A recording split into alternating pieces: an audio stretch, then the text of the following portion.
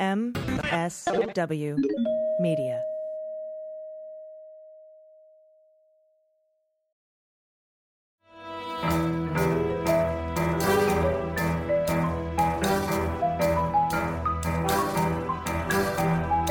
The rule of law is not just some lawyer's turn of phrase.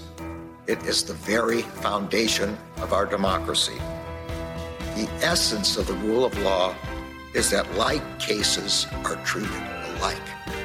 That there not be one rule for Democrats and another for Republicans, one rule for the powerful, another for the powerless, one rule for the rich and another for the poor, or different rules depending upon one's race or ethnicity. To serve as Attorney General at this critical time is a calling I am honored and eager to answer. So now it's clean up on aisle 45 time. And for a long while yet, it is going to be clean up on aisle 45. Hey everybody, it is January 27th, 2021, and welcome to episode 2 of Clean Up on Aisle 45. This is Andrew Torres, also of the Opening Arguments podcast. And this is AG, Allison Gill, Dr. Allison Gill, if you're nasty. And I am of the Mueller, She Wrote and Daily Beans podcasts. And we are here today to bring you the news of how this administration is cleaning up after the last one. And we've got a barn burner for you today. Yes, we do. How you doing today? I'm good. It just, so everyone knows, it's very, very windy here. And so if you hear any knocking and pinging, sort of sounding like engine problems, it's probably things hitting my house. So go ahead and ignore that. I just wanted to let you know we're hunkered down.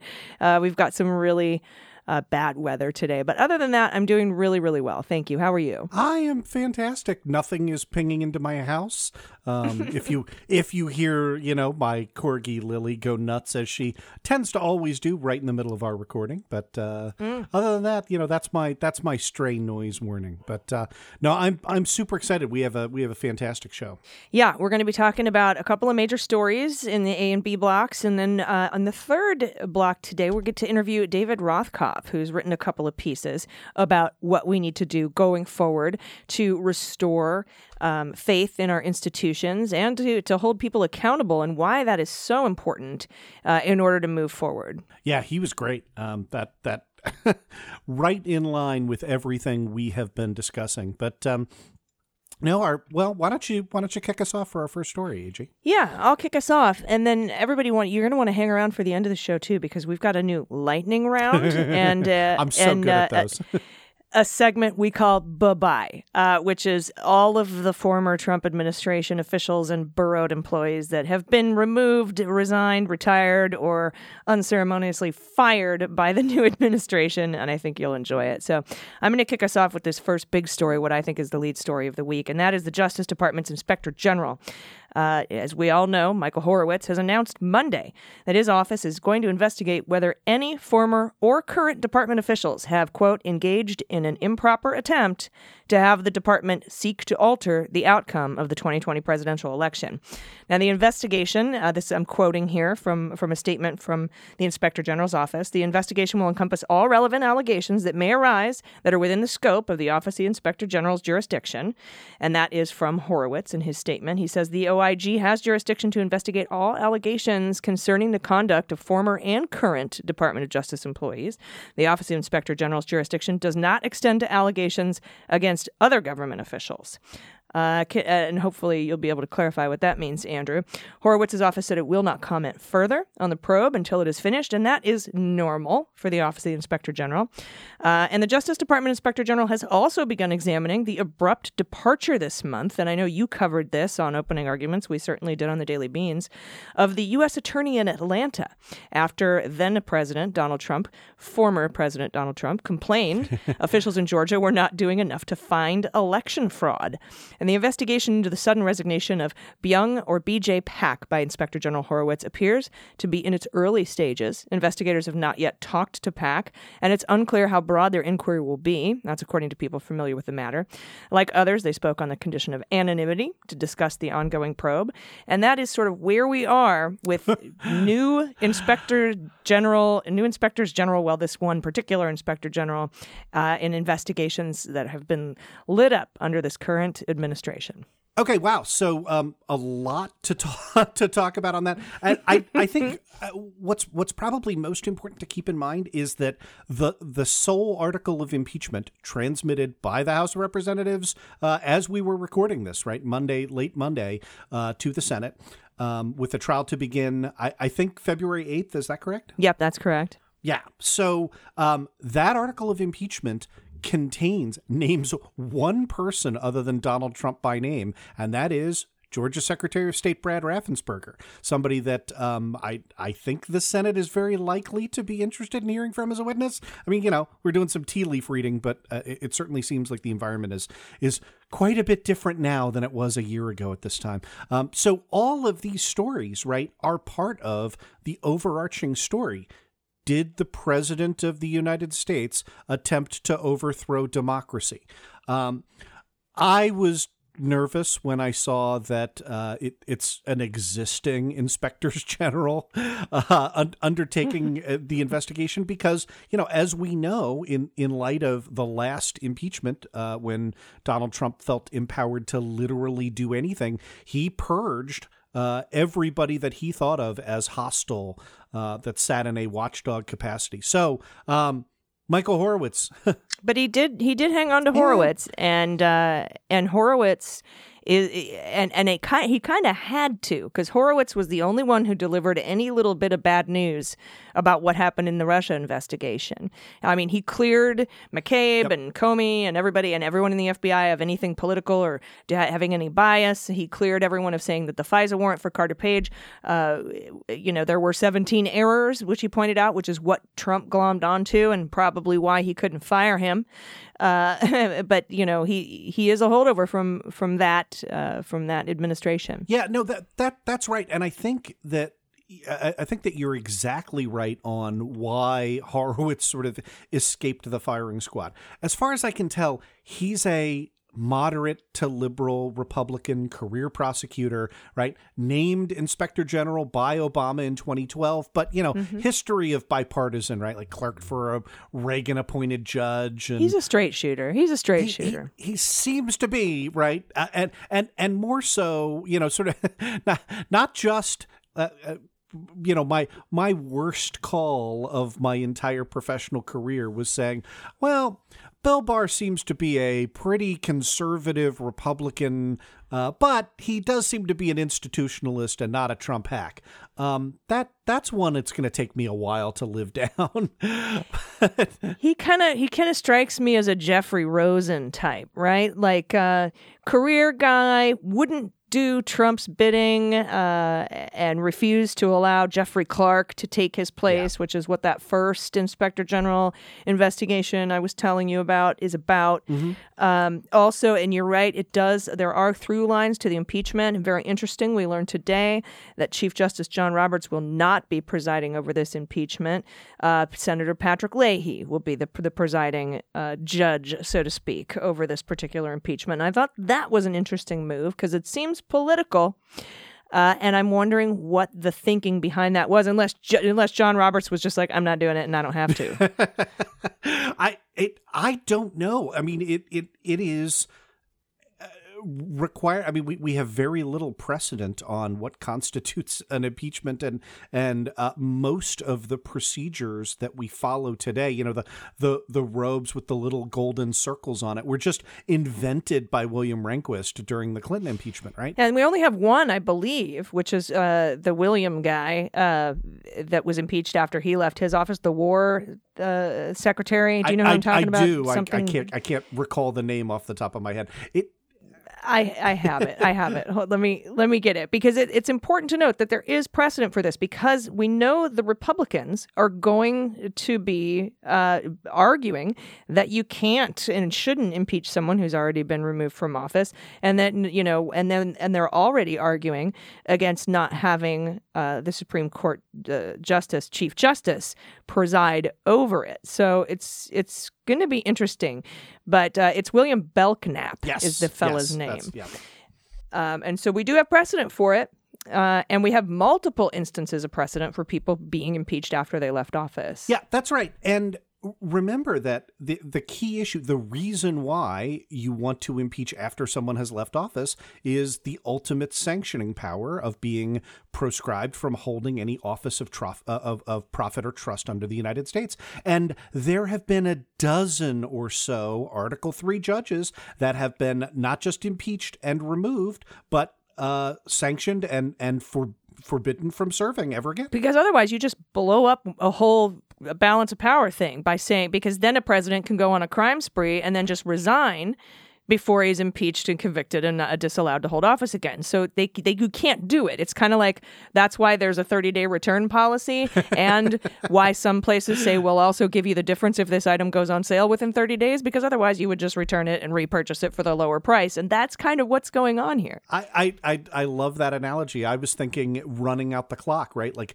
we learned today that the Supreme Court, this is no surprise, but that the Supreme Court is going to has dismissed as moot with orders to vacate the lower decisions in all of the remaining emoluments cases. There's one I know some of the lawyers listening are going to be like, what about the Fourth Circuit?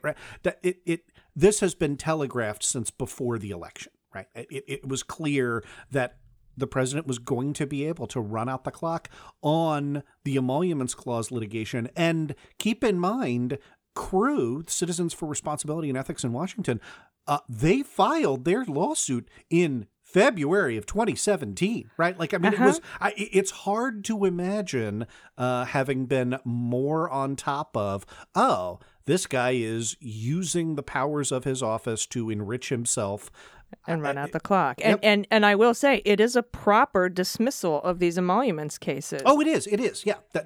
I'm glad you pointed that out. Yeah. It sucks. But, it would be disingenuous to come out and say that the Supreme Court should not have made this decision based on the way that the lawsuit was filed and what the definition of emoluments is. It is moot. It is legally moot.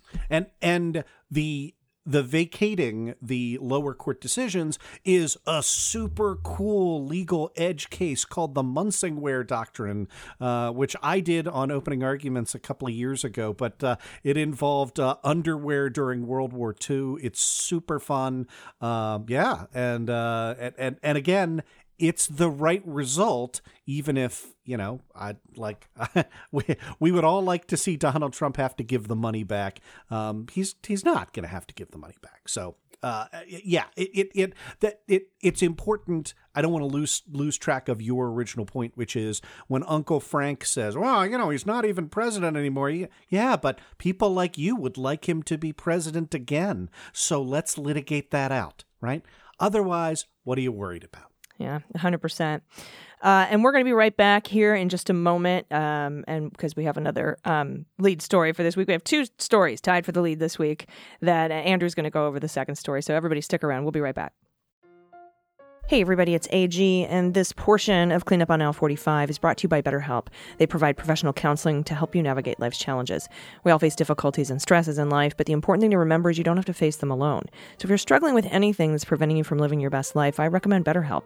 It's not a crisis line or self-help. It's professional licensed therapy done securely online.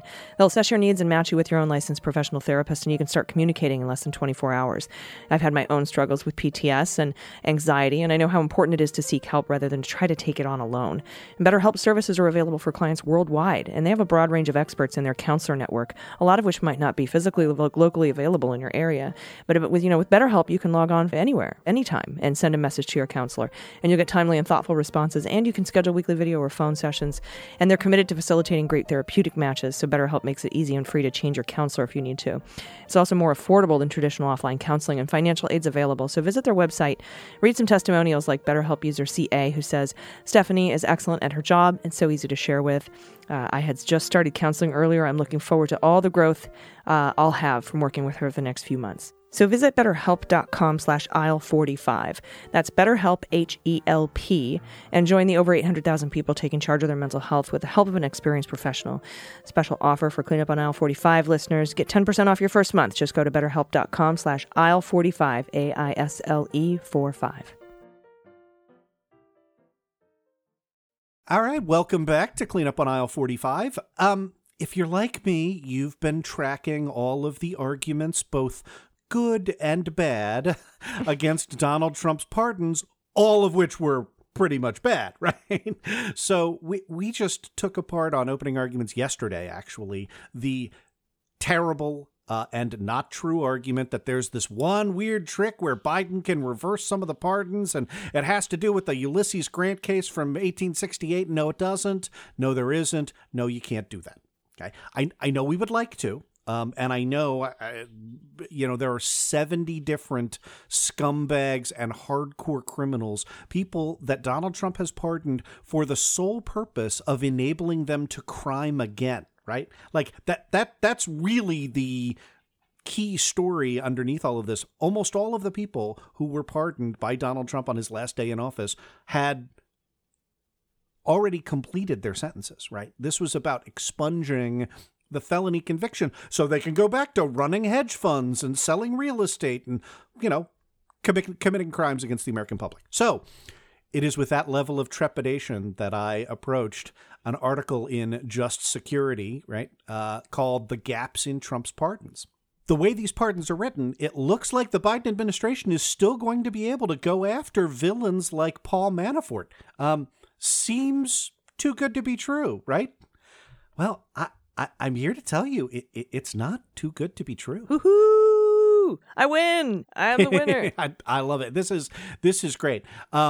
Let's start with the fact that the president can issue an absolute pardon, right? A pardon for any and all offenses, and doesn't have to identify them by particular offense. They don't have to be indicted. But when you start to try, and you have somebody like Cipollone or, I don't know, Jenna Ellis or Sidney Powell write this shit out for you, you could shoot yourself in the foot. And this is my favorite part about this, because he could have done this right had he consulted some pardon attorneys in the Department of Justice who might have, said, well, I wouldn't do this if I were you, but if you were gonna, here's how you should word it. And he's too smart for everyone, right? And here we are. And I also think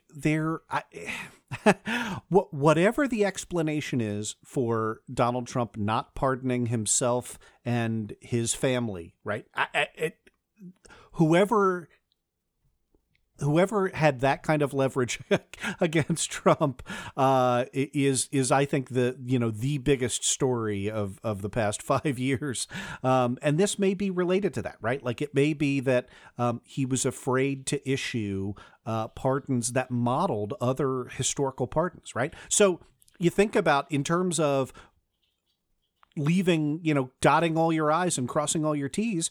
When Gerald Ford pardoned Richard Nixon, right, he said, I hereby do grant a full, free, and absolute pardon under Richard Nixon for all offenses against the United States which he has committed or may have committed or taken part in during the period from January 20th, 1969, that was Inauguration Day, through August 9th, 1974, that's the day he resigned and crawled out of the White House in disgrace. You can say that, right? Mm-hmm. You can also pardon people you don't know, right? Yeah, you can blanket pardon all the insurrectionists, anybody who was involved in storming the Capitol. I was terrified that we were going to see that. I was terrified. I was terrified of that too, and he did not. Somebody either talked him out of this, or he thought he knew better. But what are some examples of gaps in pardons that we're looking at here? Like, do you have an example of the wording of the pardon and how you could slip in a prosecution? Yeah. So, for example, let's go back not to Trump's last day in office, but to December when Trump pardoned Paul Manafort. Right? It says, I grant to Paul J. Manafort Jr., a full and unconditional pardon. Okay, so far so good if you're rooting for the bad team, right? And then it says, but that pardon is, quote, for his conviction in the U.S. District Court for the Eastern District of Virginia on a superseding indictment, listing the docket number, right, for which he was sentenced, right, to 47 months imprisonment, 3 years supervised release, a $50,000 fine, $25.5 million in restitution, and an $800 special assessment, right, comma, and in the U.S. District Court for the District of Columbia, right, that was the Judge Jackson case. Yeah, because he had 2 ankle bracelets. Right. They matched on a superseding information charging him with violations of various sections of Title 18, for which he was sentenced to 73 months imprisonment, 36 months supervised release concurrent, $6 million in restitution, a $200 special assessment, and forfeiture of $11 million. And then that's it. Right. And then it says, I hereby direct the pardon attorney to sign the grant of clemency and declare that her action is by the president and being taken by me. Now, you and I have talked about ever since I read Andrew Weissman's book, and because we always wondered why he wasn't charged with conspiracy against the United States in that whole collusion, which is not a term of art as a federal crime. And the only reason he was not charged was because of the open and shut nature of all of the other things that they got him on. So this new Department of Justice could file that charge because it is not specifically listed in the pardon. Do I have that right? You have that right. There's one more wrinkle with respect to it, and that is in the DC case, you may recall the multiple hearings after which in which Paul Manafort, under the condition of his plea agreement, was required to fully and truthfully cooperate with the Mueller investigation and with the U.S. Attorney's Office. And there is a judicial determination that he breached that agreement. Yeah, he blew it up. Yep. And so what that means is anything that was related, that was listed in that information, is fair game. A lot of which we might know about. A lot of which we might not even know about. Absolutely. So, it is worth reiterating, and I can't believe I have to do this, that the investigation into Paul Manafort was somebody who took C-tier U.S. political expertise,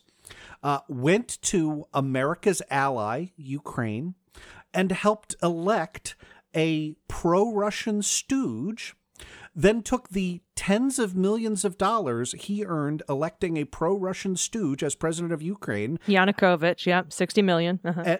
And hid them in offshore accounts in order to evade paying taxes. Yanukovych then abdicated, fled Ukraine, which precipitated the crisis that led to the Russian invasion of Crimea, which they still occupy today, right? 8% of Ukraine is occupied by Russia.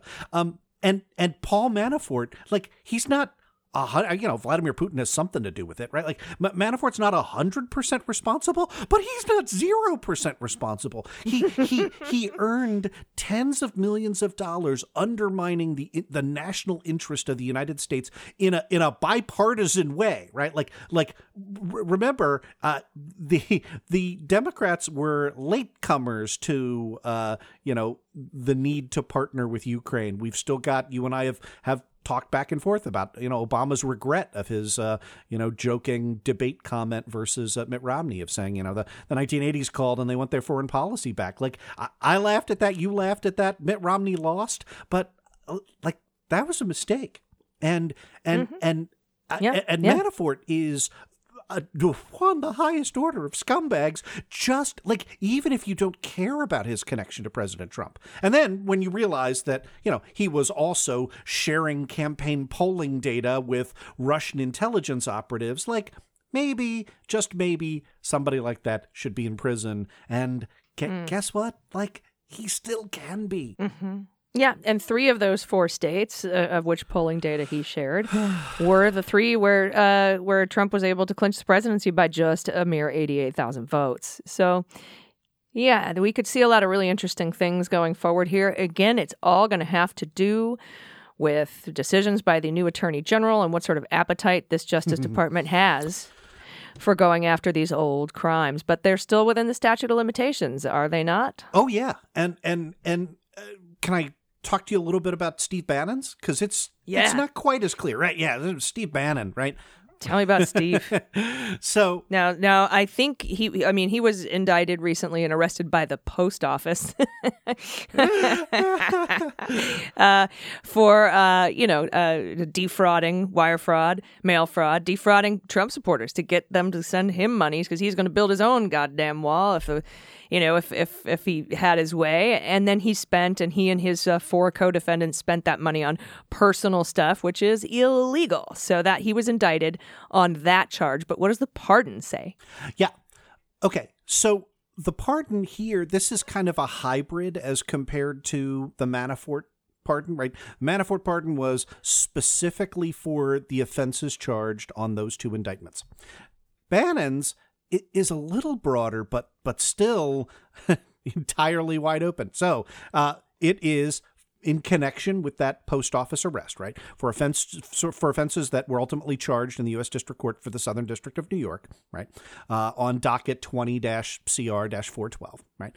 And then for any other offenses, right, under Title 18, Chapter 95 of the U.S. Code that might arise or be charged in connection with those offenses in the above listed indictment in the U.S. District Court for the Southern District of New York or any other federal jurisdiction, right? So, in other words, it is only in connection with the case for which he was arrested, right?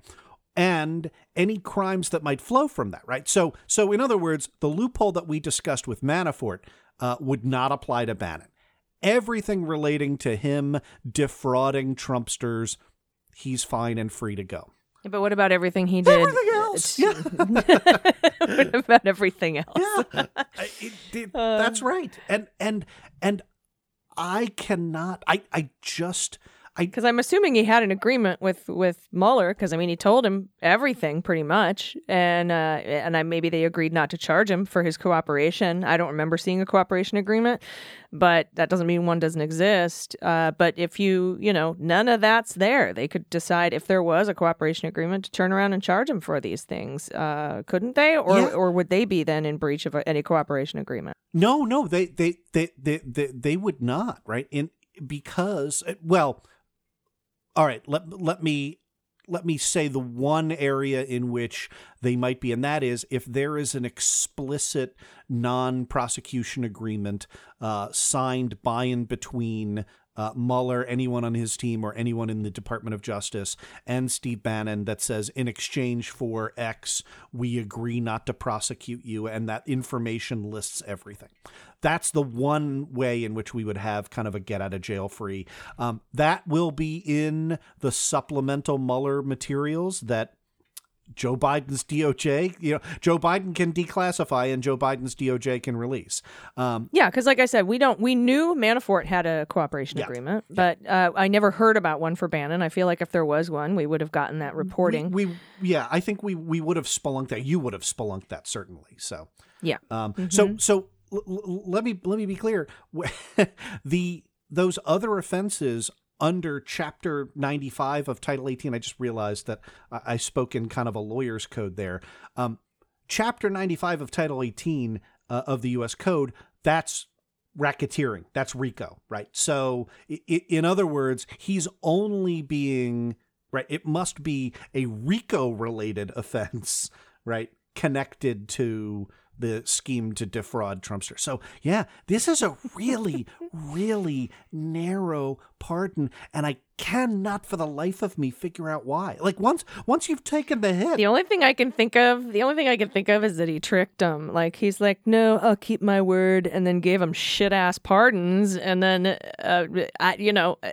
it's either incompetence or it's total throwing them under the bus. Well, the Manafort, my supposition when this came out was that by naming the particular offenses and the amount of restitution, that he could set up Paul Manafort to go petition the U.S. government to try and get the money back, right? And while the law is pretty clear the other way. Like, it's not a slam dunk, right? And so, so kind of just hoping Yeah. it gives him a key to get his money back, and that either the Justice Department won't have the appetite or won't have the evidence to prosecute on the other stuff. Exactly right. And so I got the Manafort part, but I do not get why Steve Bannon was sort of hung out to dry. I mean, it seems to me to be a pretty good roadmap of like, all right, do not charge him on X. Could we charge him on Y? Do not charge him on X. Yeah, and I haven't seen any reporting on anyone from either party commenting on why these pardons are so narrow. I haven't seen anything on that.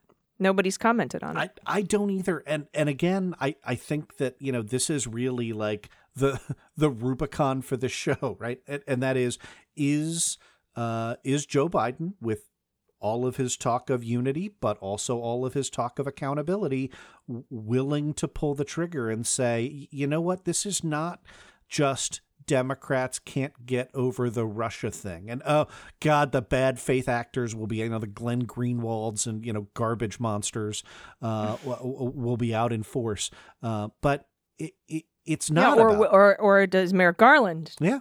Or will Merrick Garland, because Joe Biden has promised to stay out of it. Yep. No, that's right. That's right. And well, we're going to talk about that a little bit in our interview, so I won't spoil that. But look, I don't think it's a done deal either way. And I think, as you always point out, right, it's up to us. Yeah, you're totally right. And speaking of that interview with David Rothkopf, we will be right back. We're going to talk to him, and you don't want to miss it. It's a really, really good interview, so stick around. Hey, Cleanup on Aisle 45 listeners. This is AG, and today's episode of the podcast is brought to you by American Giant.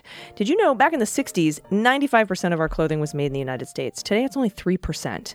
Most of the stuff we buy now is made overseas. It kind of feels disposable, it's poorly made, and that's why right now it's the perfect time to buy clothes made here in the United States. And at American Giant, they want to make things better by making better things.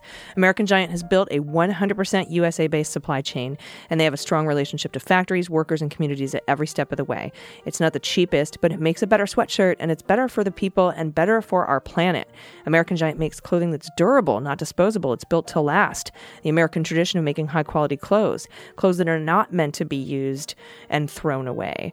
And that, therefore you need less. It doesn't end up in the landfills. And I recently got their women's Blizzard full zip with a weatherproof nylon shell for warmth. It was so nice yesterday because it was so cold and windy. It kept me warm. And it was very snuggly, very comfortable, really well made. And it was manufactured here in the United States. So they're supporting local communities. Check out American Giant and get the best, most high-quality clothes on the market. And you get 15% off your first order when you use promo code DailyBeans at American-Giant.com. That's 15% off when you use code DailyBeans at American-Giant.com.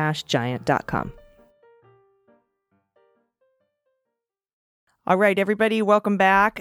We have a very special guest today. On Twitter, the bio reads here, proud father, husband, CEO, TRG, host of Deep State Radio, and the author of the new book, Traitor, also a contributing columnist to the Daily Beast, USA Today. Please welcome David Rothkopf. David, hi. Hi. Good to see you. And these are some really great articles, one that came out over the weekend and the USA Today piece that just came out this morning. I guess it's still technically over the weekend. It's pre-football, so I wanted to talk a bit about your opening line here in the USA Today piece that you penned, where you say that the most abused word in 2021, hands down, has to be the word unity. Can we talk a little bit about that? Well, sure. I mean, Joe Biden ran on unity as a theme. He certainly emphasized unity in his inaugural address. But even before the inaugural address, shortly after January 6th and the insurrection, the coup attempt on Capitol Hill, you had Republicans trying to defend themselves against being held accountable for this by saying that it would be divisive. They later said that impeaching the president would be divisive. It would be contrary to Joe Biden's goal of unity. And we've seen that since with, somehow Republicans arguing that keeping the filibuster promotes bipartisanship, which helps us towards unity, although the filibuster has been used exclusively for obstructionist reasons for the past 30 years. And so, it's incredibly cynical. And it's going to force Biden and the Democrats to sort of come to grips with the reality that these guys are not changing their stripes. They're not going to play fair. They're going to continue with scorched earth politics. And unity is going to have to be something we shoot for, and we try to produce policies that promote, and not something that we're going to get out of the GOP on the Hill. Well, David, you make a really forceful case in the USA Today article for removing the filibuster, and I want to drill down on that a little bit. Are you hearing, is there momentum towards that position in terms of the Senate rules, the attempt to kind of craft a compromise between Majority Leader Schumer and Mitch McConnell? What are you hearing in terms of what we're looking at? Well, I mean, first of all, you've had the negotiation going on between Schumer and McConnell, and McConnell came in and said essentially, you got to take the filibuster off the table for us to have conversation. And Schumer said no. And that doesn't mean that he's willing to embrace getting rid of the filibuster, but he does recognize that keeping that as an option gives him leverage. Whereas if he gave that up at the beginning, it would be a big mistake. Now, will he go the next step? I think we're closer to them going the next step than we have been at any time in the past 4 or 5 years. Because what happened was the Democrats realized that the Republicans got rid of the filibuster to advance their judicial agenda without any hesitation. They just want to keep the filibuster to stop the Democrats' agenda. And so it's cynical. And then, the Republicans who say, well, the filibuster, Susan Collins, that great institutionalist. Wait, allow me to furrow my brow. Hold on. Furrow your brow, show your concern. But Susan Collins said, well, this is an anti-institutional point of view. Well, filibuster didn't exist until the middle of the 19th century. It was hardly ever used prior to, in the 1950s, it was used once a year. It only started picking up in the 1990s and the 2000s when it started being used regularly by Republicans, occasionally by Democrats, as an obstructionary tool. And, it's time to get rid of it. We don't have filibuster in the House. It's anti-democratic. It gives the minority essentially a veto. And the minority in the Senate already has this ridiculous advantage because, the 50 Democratic senators represent 41 million more people than the 50 Republican senators. Right. And that's my question for you, David, because I am 100% for getting rid of an obstructionist filibuster. I think we have other tools like budget reconciliation, for example, for the America Rescue Package, the America Rescue Act.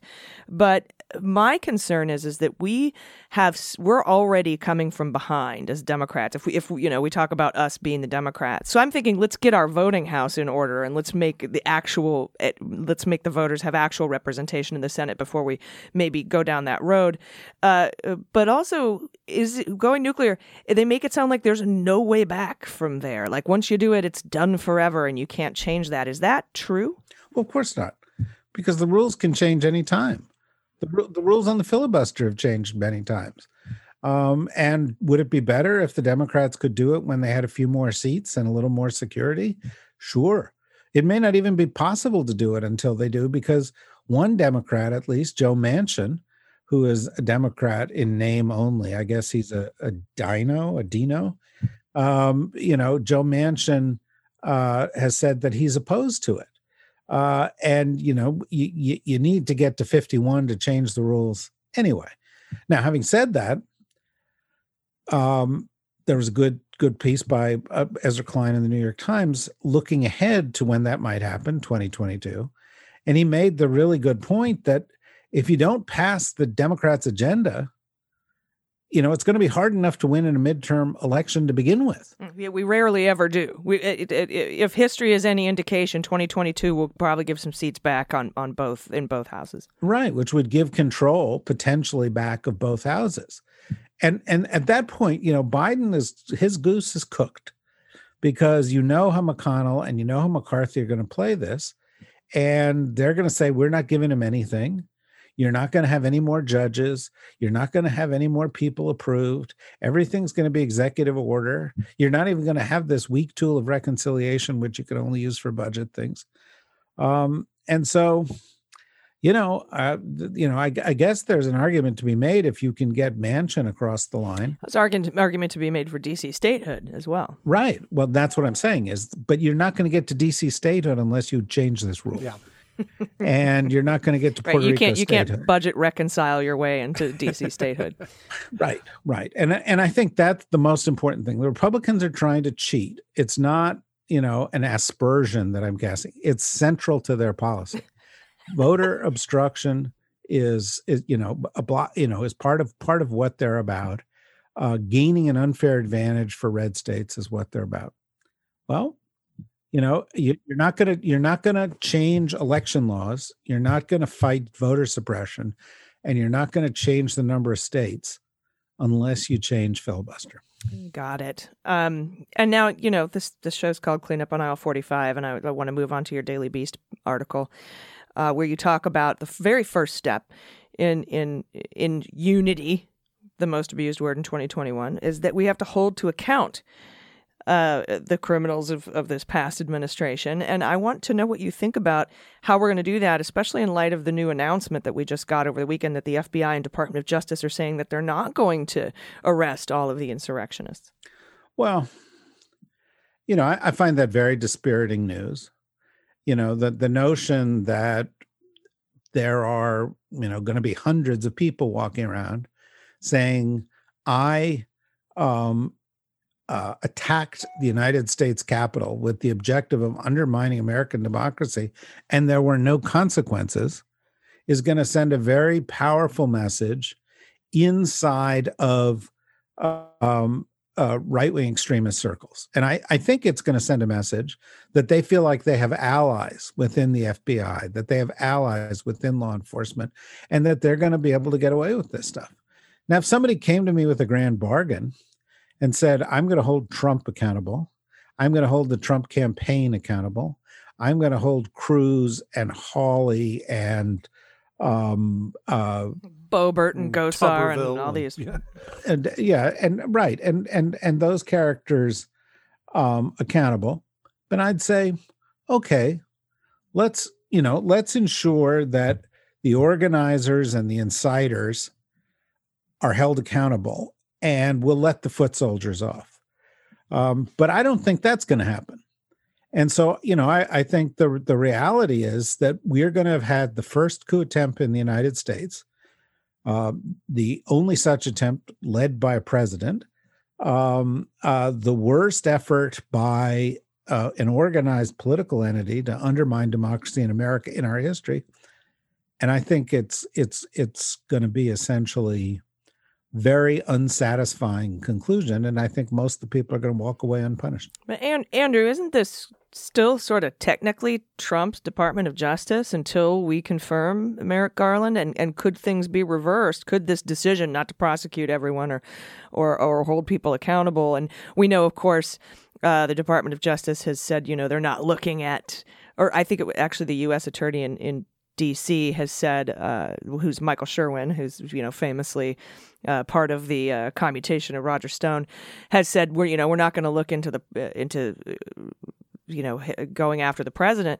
But once maybe that U.S. attorney is replaced, or we have Merrick Garland, could those things change? Or once a decision, I guess my question is, once a decision to not prosecute is made, can it be reversed? Yeah, absolutely. I mean, you have no double jeopardy or other considerations. In the absence of a formal agreement, like a deferred prosecution agreement or a signed non-prosecution agreement. So Yeah, I mean, I certainly shared David's perspective that this was an incredibly disheartening an announcement, and I would look for an Attorney General Merrick Garland to maybe set a different tone from the top down, because David, I think you've really forcefully made your points in what might be considered prisoner's dilemma terms, right? Like the Republican practices are not going to change no matter what you do. So why try and incentivize them to change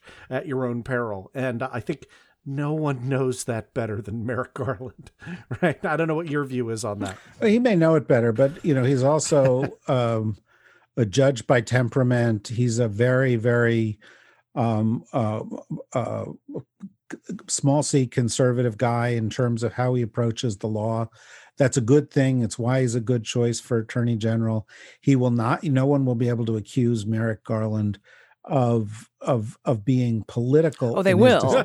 Yeah. Well, yes, you're absolutely. We said right. the same thing about Robert Mueller. Remember? Yeah. Well, and I have to say we were disappointed also by his angry cadre of Democrats. Yeah. But the point is, he's the right kind of guy for this. But I have a feeling, if you go into the inner circle of the Democratic Party, in the White House, on the Hill, and within even Democrats that are ending up in the Justice Department, they're going to lean away from harsh justice on this stuff. Why? Because I think they think it's a distraction that will inflame the Republican base, that will give Trump more airtime. And they want to advance their agenda because they think that if they can advance their political agenda, they will be able to persuade the red state people who benefit from that agenda to move across the line. I'm not optimistic that's correct. Yeah, neither am I. When Merrick Garland delivered his comments upon his nomination, he did specifically mention the attack on the Capitol, and that gives me a little bit of hope as far as holding folks accountable. But, it's all a speculation game at this point based on what we know of the man, and we will see what happens going forward. Will you come back and join us, David, when we have a little clearer picture of what Merrick Garland may or may not do? Absolutely, of course. But I'm from Washington, and I'm happy to comment on things even when I have no idea of what's going to happen. Well, we certainly appreciate your time today. Thanks so much for coming on Cleanup on Aisle 45. Tell everyone where they can find you and where they can find your book. They can find the book wherever, books are sold or bought, and they can find me at Twitter at DJ Rothkopf or Deep State Radio, our podcast, and you go look for that wherever you get podcasts. Thank you so much. All right. Well, thanks. Appreciate your time today. Appreciate being invited. Hey everybody, it's AG, and I want to tell you about the Stereo app. Andrew Torres and I, every Tuesday at 5 p.m. Pacific, 8 p.m. Eastern, hop on the Stereo app and have discussions, live interaction on this platform called Stereo. It's so awesome. We talk back and forth to each other. We have our little icons, and you can record questions and submit them, and we'll play them on the air right there on the platform while we're broadcasting and answer your questions live. It's really fun. It's interactive, and I absolutely enjoy it, and it's a little more irreverent. It's not as put together or polished, and it's just sort of a kind of a cool casual hangout. We do it every Tuesday at 5 p.m. Just download the free Stereo app and get started. It's so much fun. Follow us at, I think he's Andrew Torres, and I'm Allison Gill, 2 L's in Allison, 2 L's in Gill. And you can catch us every Tuesday at 5 Pacific, 8 Eastern. And stick around after the end of this show. As soon as the credits are done rolling, you can hear a little clip from last week's Stereo show. I appreciate it. And we thank Stereo for supporting the podcast. All right, everybody, welcome back. It is time for Cleanup on Aisle 45's Lightning Round. All right, so this is going to be the part of the show where you and I go back and forth with some of the headlines, maybe talk for a second or two about them, but there's so much news, there's so much cleanup going on, it's impossible to fit in all in one show, so we've devised the lightning round. I will kick us off that Rudy Giuliani is being sued for defamation by Dominion, that's the voting machine manufacturer, for $1.3 billion with a B dollars.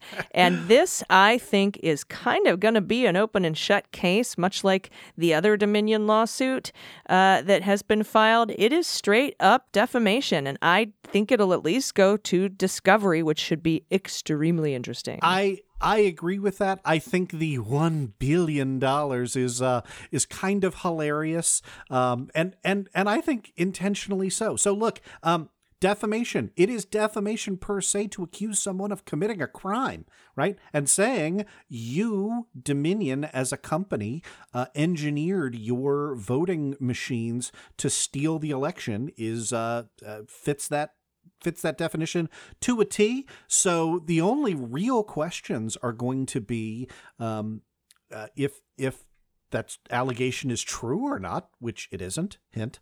But also then you have to trace back, even in defamation per se, like what that means is you don't have to prove you were harmed by the statement, right? There's some things that the court will just presume, like, oh yeah, if you prove somebody falsely accused you of committing a crime, that's defamation. You don't have to prove to us that you suffered as a result of that. We take that as given. But the question is, what does a company get in damages for having done so? And there are a couple of different ways in which we measure damages in defamation, right? One of them is presumed damages, right? And that is just when people say bad things about your rep, you're probably entitled to some money. That's not going to be a high dollar value for Dominion. One is punitive damages. That will be very interesting. A court's threshold for punitive damages is usually very, very high. But the conduct here is unbelievably egregious. And the way that Dominion has pled this suit is really, really smart. The central, it's 107 pages long, but the argument basically boils down to Rudy Giuliani is running around in public saying we committed fraud, but when he gets into court, he does not say that because he knows that's a fucking lie. Right. Mm-hmm. So, and they can also take the evidence of looking at how Fox News and Newsmax responded to letters of a threatening lawsuit. They immediately complied with everything that Dominion wanted to do, and Rudy just doesn't seem to want to do it. So, we will be on top of this lawsuit. We will tell you about discovery, and we will follow it as it goes along because it's going to be a fun one. Their sole damage, their sole damages are in paragraph 126.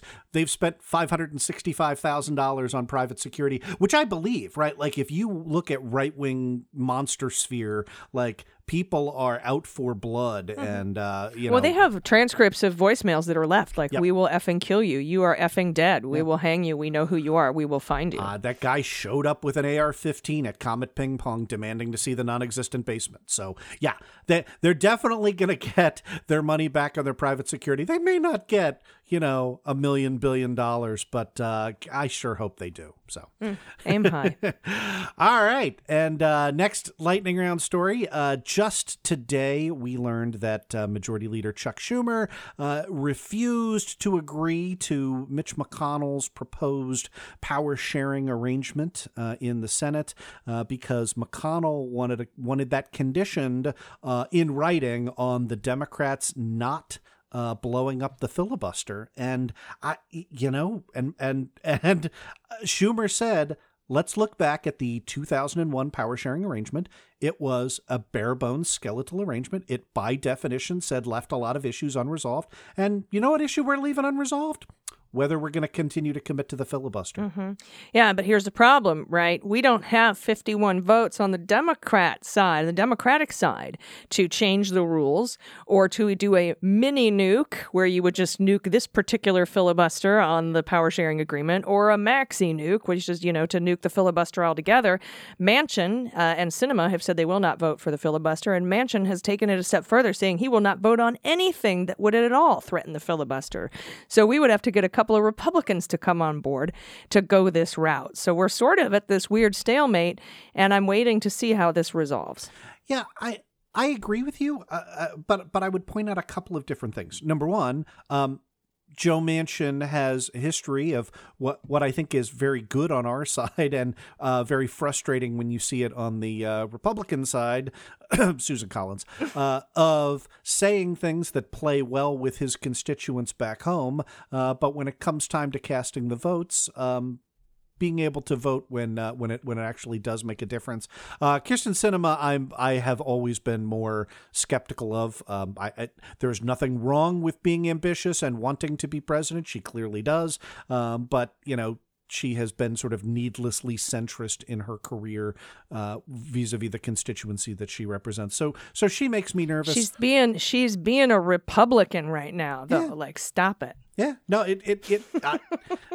different people. Again, I don't want the sexist element to creep in there, right? Like, you cannot be more ambitious than Barack Obama, who was senator for 11 minutes and then was like, well, I should be president, and was, right? So let's be clear that is often unfairly leveled. So you think Manchin might just be all bark and no bite? He might actually vote to eliminate the filibuster, or at least do a mini nuke on it? I think if conditions become intolerable, right? If they become so gridlocked, because here's the reason that it's at issue.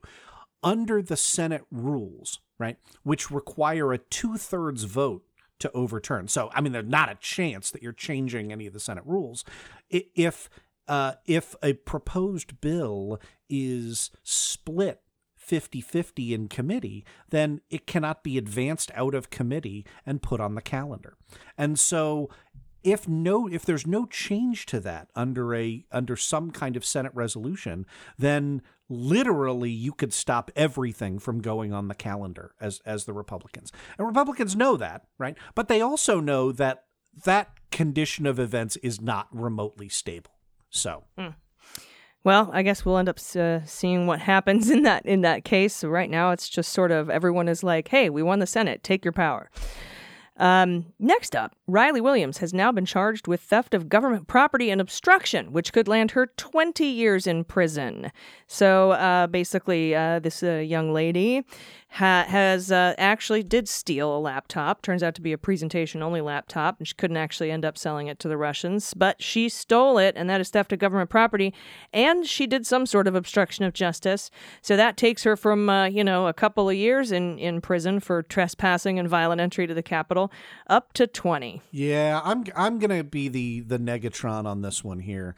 I've taken a look at the indictment, and we all have seen the hearing or the transcripts of the judge releasing Ms. Williams on her own recognizance and saying don't make a liar out of your mother to me, and just well, he released under her mother's supervision, custody, and if she does something wrong, her mother could go to prison. Right, and that seemed a little favoritism. Quite. So I've looked at the indictment and the two top line charges here. So this is still on the magistrate judge docket, like we discussed on episode 1. The two top line charges are 18 USC 641, that's theft of government property, and 18 USC 1512, which is aiding or abetting others so as to in embezzling, so as to obstruct or impede any official proceeding. But the biggest offense out of that is the theft offense, and that is a base 6 offense level because it's measured by the value of the thing you're stealing, right? And so you start piling on additional levels when it's more valuable. I don't want you to think that I think she's going to serve 20 years in prison. I'm just saying she seriously kicked up her time here by doing this. Oh yeah, I just want to be clear for the listeners. Absolutely, both of these have a maximum 10-year sentence. For somebody with no record, I think our listeners know that Manafort got 10 seconds, and Papadopoulos got 12 days, and van der Zwaan got 30 days, and all of these folks were up for 5, 10, 15 years in prison. Most of them up for 5 years in prison. I think our very frustrated listenership knows how this goes. Yeah, and that's where I'm throwing the cold water, is that this is very likely to fit within that same category. A base 6 offense level is squarely within the zone of probation for a first-time offender. So now, mind you, that's without additional charges. As we have long discussed, right? It's episode 2, but as you and I discuss, I think every day the DOJ is free to issue a superseding indictment if during the course of the investigation there really is something to we're going to sell this to Russia, or the comment of like, oh, make sure you're wearing gloves, right? Like the less she looks like. At the arraignment, she was portrayed as, and her lawyer's statement was, well, this is an unfortunate young woman who was led astray by the president. And lots of these people are going to be, offering up that defense. But the more it looks like, maybe you plan this out in advance, the less likely that is to fly. Yeah, we'll see. Well, that is our lightning round today. And now, as we say goodbye to you today in this episode, I'd also like to wave goodbye to the following Trump allies that have been fired by the Biden administration, resigned, otherwise unceremoniously leaving government service. And this is our bye-bye segment. First of all, Dr. Deborah Birx, bye-bye. Goodbye to you. National Labor Relations Board General Counsel Peter Robb was told either to resign or be fired. Robb refused to resign, so Biden fired him. See ya. Bye-bye. Biden dismissed the director of The Voice of America, Robert Riley, and his deputy, Elizabeth Robbins, and replaced them with experienced journalists with long careers at VOA and other government-funded networks. I know you want to say something about this. Just bye-bye. And Biden has terminated Michael Pack, who was Trump's head of the U.S. Agency for Global Media. That's that umbrella organization over Voice of America. So bye-bye, Michael Pack. And Biden has sacked Kathleen Kraninger, who was Trump's director of the Consumer Financial Protection Bureau, which is laughable. And Kraninger, who had no previous experience in consumer protection, immediately tried to undermine the agency's role as a watchdog for the financial sector. So bye-bye. And finally, adieu to Trump's Surgeon General Jerome Adams. He has gotten the axe. They usually serve a 5-year term, but nope, not this time. Couldn't come too soon. Hopefully the first of many more to come. I'm sure there will be many more. So goodbye to them, in memoriam, etc. And everyone, goodbye to you as well. Don't forget to join us live Tuesdays at 5 p.m. Pacific, 8 p.m. Eastern on the Stereo app. It's a lot of fun. We will answer your questions. It's an interactive live app. You can download the Stereo app for free. And it's a really good time, and we'll take your questions there. Anything else before we get out of here, Andrew? No, thank you so much. This was a lot of fun, and we covered more ground than I think I've ever been able to do in an hour before. So you reined me in for a lightning round segment. I'm impressed. Scared. It was terrified. It was some slow rolling lightning, but we got through it. We got through it. As far as I'm concerned, those were immediate thunderclaps. Thank you so much, AG. Love doing the show with you. Yes. Thank you to everybody. Until next week. This has been Cleanup on Aisle 45. Cleanup on Aisle 45 is written and produced by Allison Gill and Andrew Torres and is engineered and edited by Mackenzie Mazzell and Starburns Audio. Fact-checking and research by Allison Gill and Andrew Torres with quality assurance and media by Muller She Wrote, LLC. Branding, design, and logo by Starburns Audio and Joel Reeder with Moxie Design Studios. And our copy is written by Jesse Egan. Our music is written and recorded by Adam Orr and Christopher Hoffey, and our opening sequence was designed by Allison Gill and mixed by Mackenzie Mazzell and Starburns Audio. Follow us on Twitter at Aisle45Pod and listen wherever you get your podcasts.